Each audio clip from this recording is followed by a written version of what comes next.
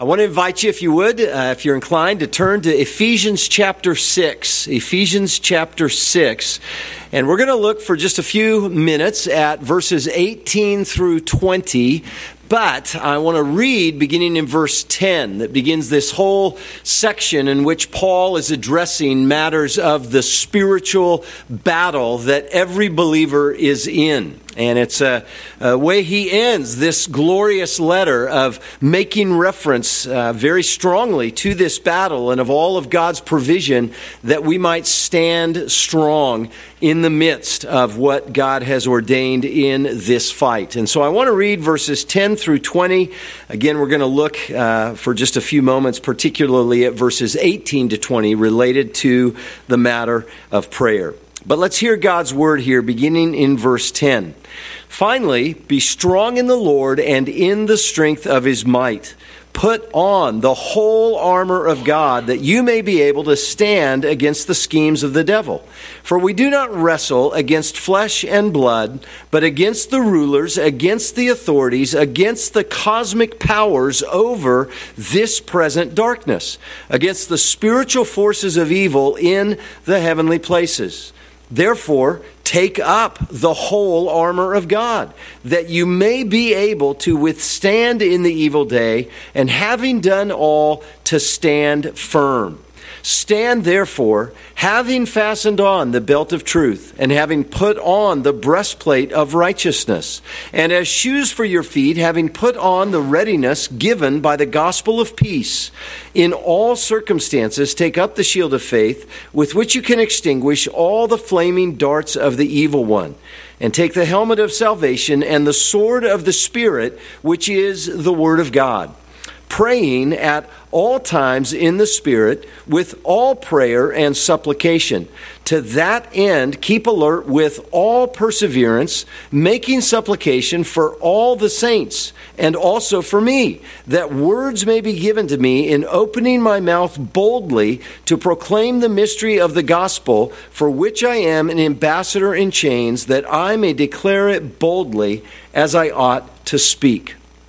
And this is God's word. Let me just seek his help again in prayer as we look to his word. We do thank you, O God, for all that you have given in your word for us to know you and to trust you and to stand firm in the fullness of all of the provision that you've given in the Lord Jesus Christ. We thank you that your word is a lamp to our feet and a light for our paths, and pray that you would spur on in us the things that you intend with what you're feeding us here from Ephesians 6 tonight. And we pray this for your glory in Christ's name. Amen and amen. Well, I feel fairly confident that in looking at this passage and reflecting just a little bit on these matters of prayer, in many ways, I'm probably not going to say anything that is new to most, if not all of you. These are things probably in one way or another you've probably heard. If not, then praise the Lord. May you receive them well for his purposes. But my guess is that most of us have heard about these matters of prayer and the importance of prayer.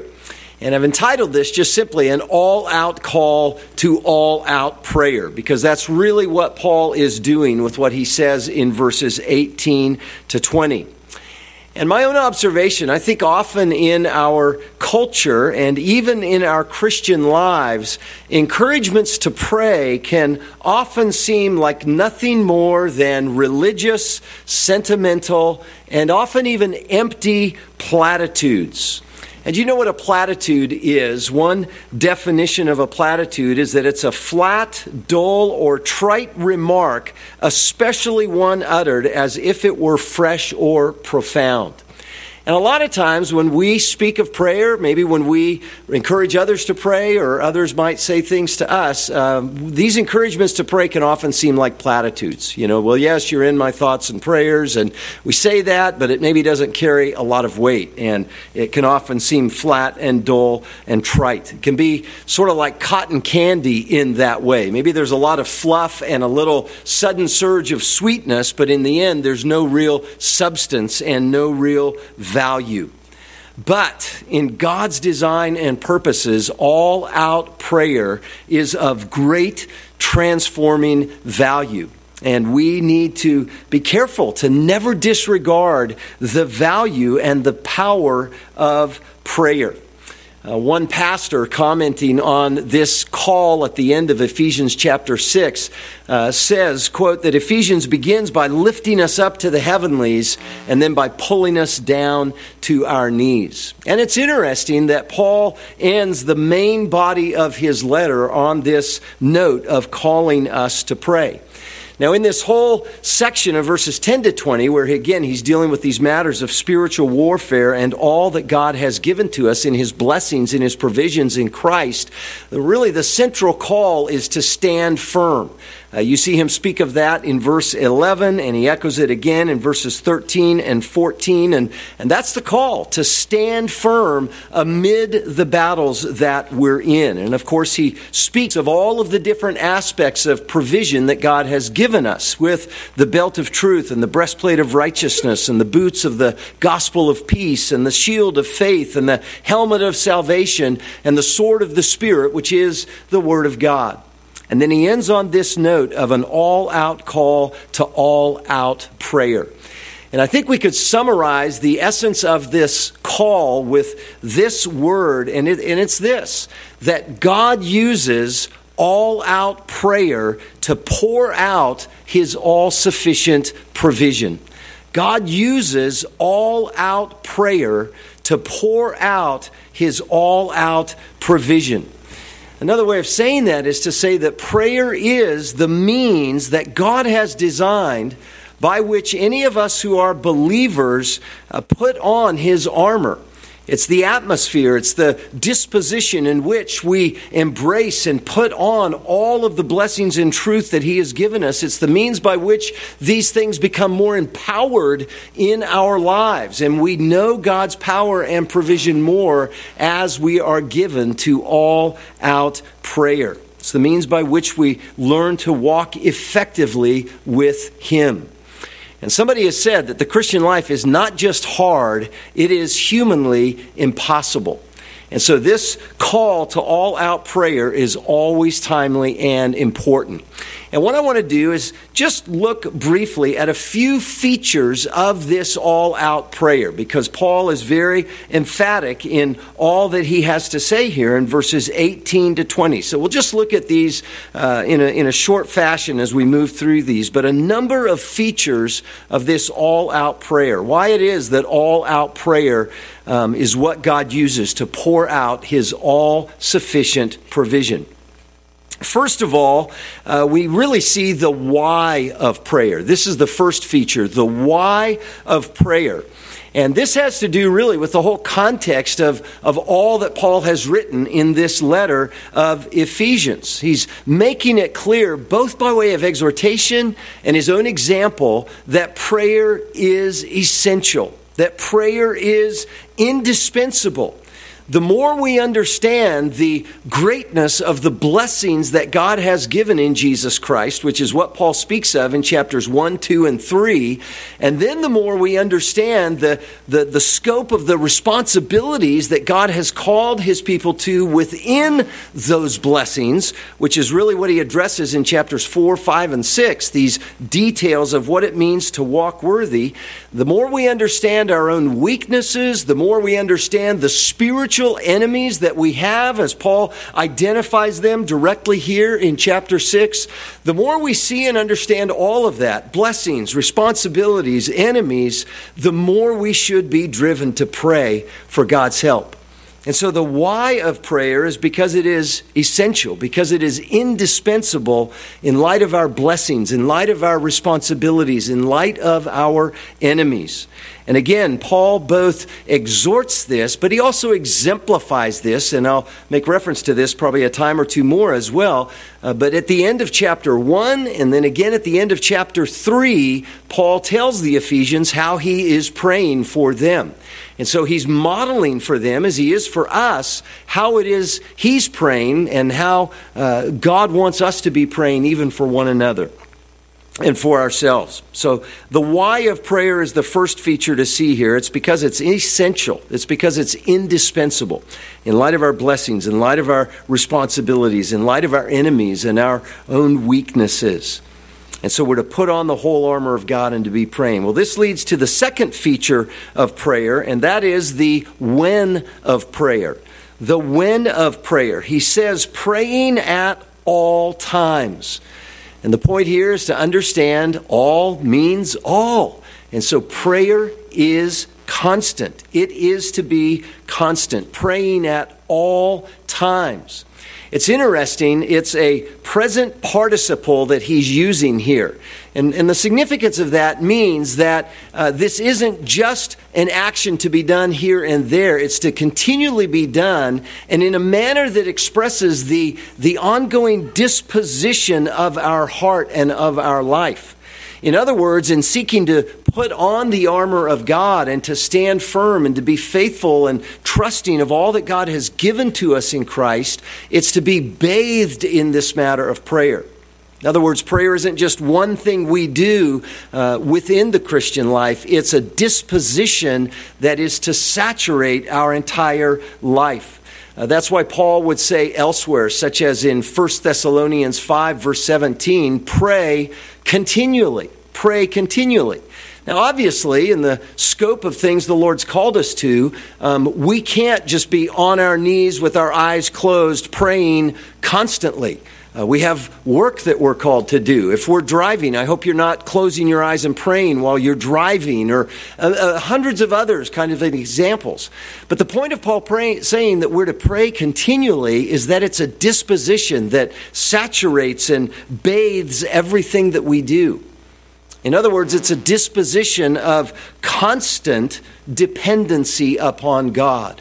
A disposition, it's our default mode of depending on Him in everything we're doing. I have these imaginations sometimes when I fly, when I travel and I fly. I don't know if this ever happens to anybody else, but I think about, what if something happens to the pilots?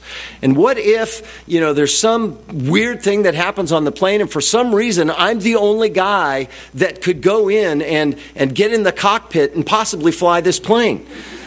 It's just strange things, like I said. But I think this way, and I think, well, if that were to happen, I have no clue how to fly a plane. I've flown in lots of planes, both big and small, and so I kind of know what happens, but I have no clue how to fly a plane. My number one thing would be what? I would put on the headset. I would make sure that I was in contact with somebody on the ground who was able to guide me and do what I've needed to do. And we've heard stories about in the news that kind of thing, right? Somebody's in a little single-engine plane and the pilot passes out and somebody else has to steer him down, and they do that by being in constant contact with somebody who knows what to do.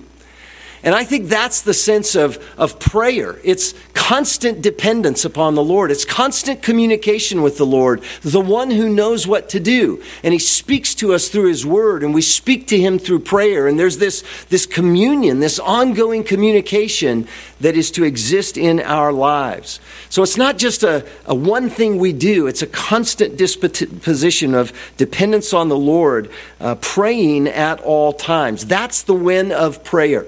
And of course, that's a deepening, growing thing that should be occurring in our lives who are believers. Well, that leads to a third feature of prayer, and that is the how of prayer. You notice there in verse 18, he says, he says, praying at all times in the Spirit. That's the how of prayer, in the Spirit. True prayer must be in the Holy Spirit. This is why prayer matters. Well, what does that mean to be praying in the Spirit? Paul says a lot about the Holy Spirit in other places in Ephesians, and of course we know throughout Scripture there is so much regarding the Spirit. I think what it means clearly to pray in the Spirit means to pray in harmony with and in submission to and dependence upon the work of the Holy Spirit. And that means that we're praying according to God's Word that the Holy Spirit has given. We're praying according to the power and the provision of the Holy Spirit's indwelling presence in our life. We're being careful not to grieve the Spirit, as Paul speaks of near the end of Ephesians chapter 3, by having any unconfessed sin or unreconciled relationships so far as it depends on us. We're seeking to be faithful to His Word, so we're praying in harmony with, submission to, and dependence upon the Holy Spirit. That's the how of prayer, to pray in the Spirit. Well, that leads to a fourth feature that we see, and that is the what of prayer. The what of prayer. He says to pray in the Spirit with all prayer and supplication. With all prayer and supplication. And that has to do with requests that we bring to the Lord. And it also, that sense of supplication, has to do with pleading to the Lord. And I think the point here for us to understand, when Paul, and again, he's repetitive with the terms all, right? Very comprehensive with all prayer and petition. The point he's making is that true prayer involves great variety. It involves great variety. A great variety of forms, a great variety of requests. Sometimes our prayers are expressing praise and thanksgiving. Other times our prayers are expressing confession of sin. Other times our prayers are praying for needs, burdens, desires, issues in our own lives. Sometimes we're praying for others. It encompasses a broad spectrum. There's great variety. And even as Jason read from Psalm 57 at the beginning of our service, where David is crying out to the Lord in the midst of an overwhelming circumstance, that is one of 150 psalms that God has given to teach us how to pray. And to pray at all times with great variety. And so the what of prayer is with all prayer and supplication. To not limit it and to not feel bound and scripted in that way, but to be pouring out our souls to the Lord. And again, sometimes it's in the heights of ecstatic joy and praise and thanksgiving. At other times, it's in the depths of agony and burden and grief for issues concerning ourselves or others. But that's the what of prayer, with all prayer and supplication. And then we also see the fifth feature I would highlight, not only the why, the when, the how, and the what, but the fifth feature, the watchful waiting of prayer. The watchful waiting of prayer. Paul says, to that end, keep alert with all perseverance. Don't quit praying. Have you ever had that feeling that you've been praying about something and maybe you've been praying about it for a long time and nothing seems to happen, no change seems to take place, and maybe even something contrary to what you've been praying for takes place, and the feeling that we can have is what? This doesn't work. Paul says, no, keep praying. Keep praying in the Spirit. Keep praying in accordance with God's Word. Keep praying in dependence, pouring out our souls, trusting that God will do what He has promised to do. But keep alert and keep persevering, because we're in this battle. We're in this fight. God's given us these blessings. We have these responsibilities that He's called us to in the overflow of these blessings. And we have enemies, spiritual enemies, that are constantly opposed to us. Don't quit praying. Don't be discouraged. And that's one dominant theme we see often exemplified and exhorted in the book of Psalms. Persevere, wait on the Lord, wait patiently on the Lord. I was talking with a dear brother a few days ago who had been going through just some very hard things, very hard circumstances. He was very discouraged. He had kind of hit rock bottom, and he was sharing just by way of testimony that he had gone to seek the Lord. And he was drawn to Psalm 40, where David begins that psalm by saying, I waited patiently for the Lord, and He inclined and heard my plea, and He drew me up out of the pit, out of the miry clay. And this brother was just testifying that the Lord met him. The Lord helped him. The Lord comforted him. The Lord strengthened him through His Word. And he didn't quit praying. And so that's what Paul's exerting. Keep alert with all perseverance. Don't quit. It's what God calls us to. And then one last feature I would highlight is just the who of prayer. The who of prayer.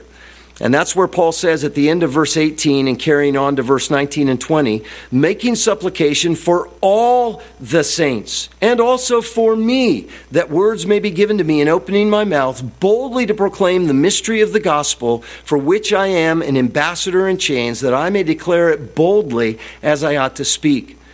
And so he's speaking about the necessity and the urgency of praying for others. And ultimately what he's burdened for is the advancement of the gospel. He's burdened for the advancement of the gospel. As we pray for our brothers and sisters in Christ, for all the saints, we're praying for the advancement of the gospel in their lives. And then as Paul is asking for prayer for himself, he's asking for prayer to be faithful, to be bold in proclaiming the mystery of the gospel. So what's he praying for? The advancement of the gospel. He's saying, please pray for me to be helped to be faithful in proclaiming the gospel, that it might advance to more and more people, even as you pray for all the saints, that the gospel, what he's implying, that the gospel would be advancing in their lives.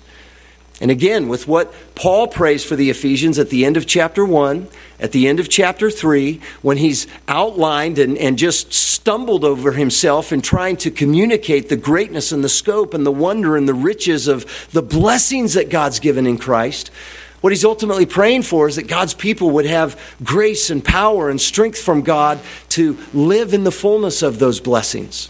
And so that's how we ultimately pray for one another. Yes, we ought to be concerned about specific circumstantial realities and things going on. And as we often do, and no doubt will even tonight, share different needs, burdens, cares, and requests. Yes, we should be praying for those, but ultimately in the context of how God might be using those things in furthering his purposes in us and through us. And so the who of prayer is for all the saints and for the advancement of the gospel among unbelievers. And again, there's a limitless amount of ways in which we can be praying in that way. So, beloved, all-out prayer is what God uses as the means to pour out his all-sufficient provision. It's what he intends, and it's his design. It is constantly of value. It is constantly significant. It's not simply a platitude. And of course, lots of people talk about prayer, believers and unbelievers alike. But true prayer within the blessings that God's given in Christ is what God uses to pour out his all-sufficient provision, his grace, his power, his comfort, his wisdom, his strength, his help, his courage, his help. Everything that we need, he provides, and he's given us prayer as a means to access that. I was struck a few days ago reading in 2 Chronicles 1 where Solomon is becoming the king over Israel following his father David. And God appears to him and says, ask me whatever you wish. Ask whatever you wish. And you probably know the story. Solomon asks for wisdom to be able to lead in the way that would benefit God's people and would bring honor to God. And God says, because you've asked for this, not only do I give you wisdom, but I've given you a whole lot of other things as well. And it just struck me, very familiar with that story, but with every encouragement to pray in the New Testament, every command that Jesus gave that we found in the Gospels, every teaching, everything we see in the epistles, everything is God essentially saying, ask me what you want. And it needs to be informed by his word, of course, but as that continually grows, he's promised to give us what we ask. And so that's why Paul says, as he does at the end of Ephesians chapter 3, now to him who's able to do immeasurably more than all that we ask or imagine, according to his power at work within us, to him be glory in the church and in Christ Jesus throughout all generations, forever and ever. Amen. And so that's God's all-out call to all-out prayer, because he uses all-out prayer to pour out his all-sufficient provision. So let me lead us in prayer, and then we'll have an extended time to pray together as well. Father, we thank you for your word. We thank you for your love. We thank you for the greatness of the blessings you've given in the Lord Jesus Christ. And we thank you for this mystery of prayer. We don't know how it all works, and yet we rejoice that you have designed this as the means for us to continually be dependent upon you, and having a deepening disposition of such dependency that is continually looking to you, trusting your provision, seeking to follow what you've revealed in your word to the end that you would be glorified. And we thank you that you answer in ways that are beyond anything that we can ask or imagine. And so we pray that you would help us to be strengthened in faith, to stand firm within the spiritual battle that you have placed us in to the end that you'd be glorified. And bless and use our time even now to seek you together in prayer as we pray in the name of the Lord Jesus. Amen and amen.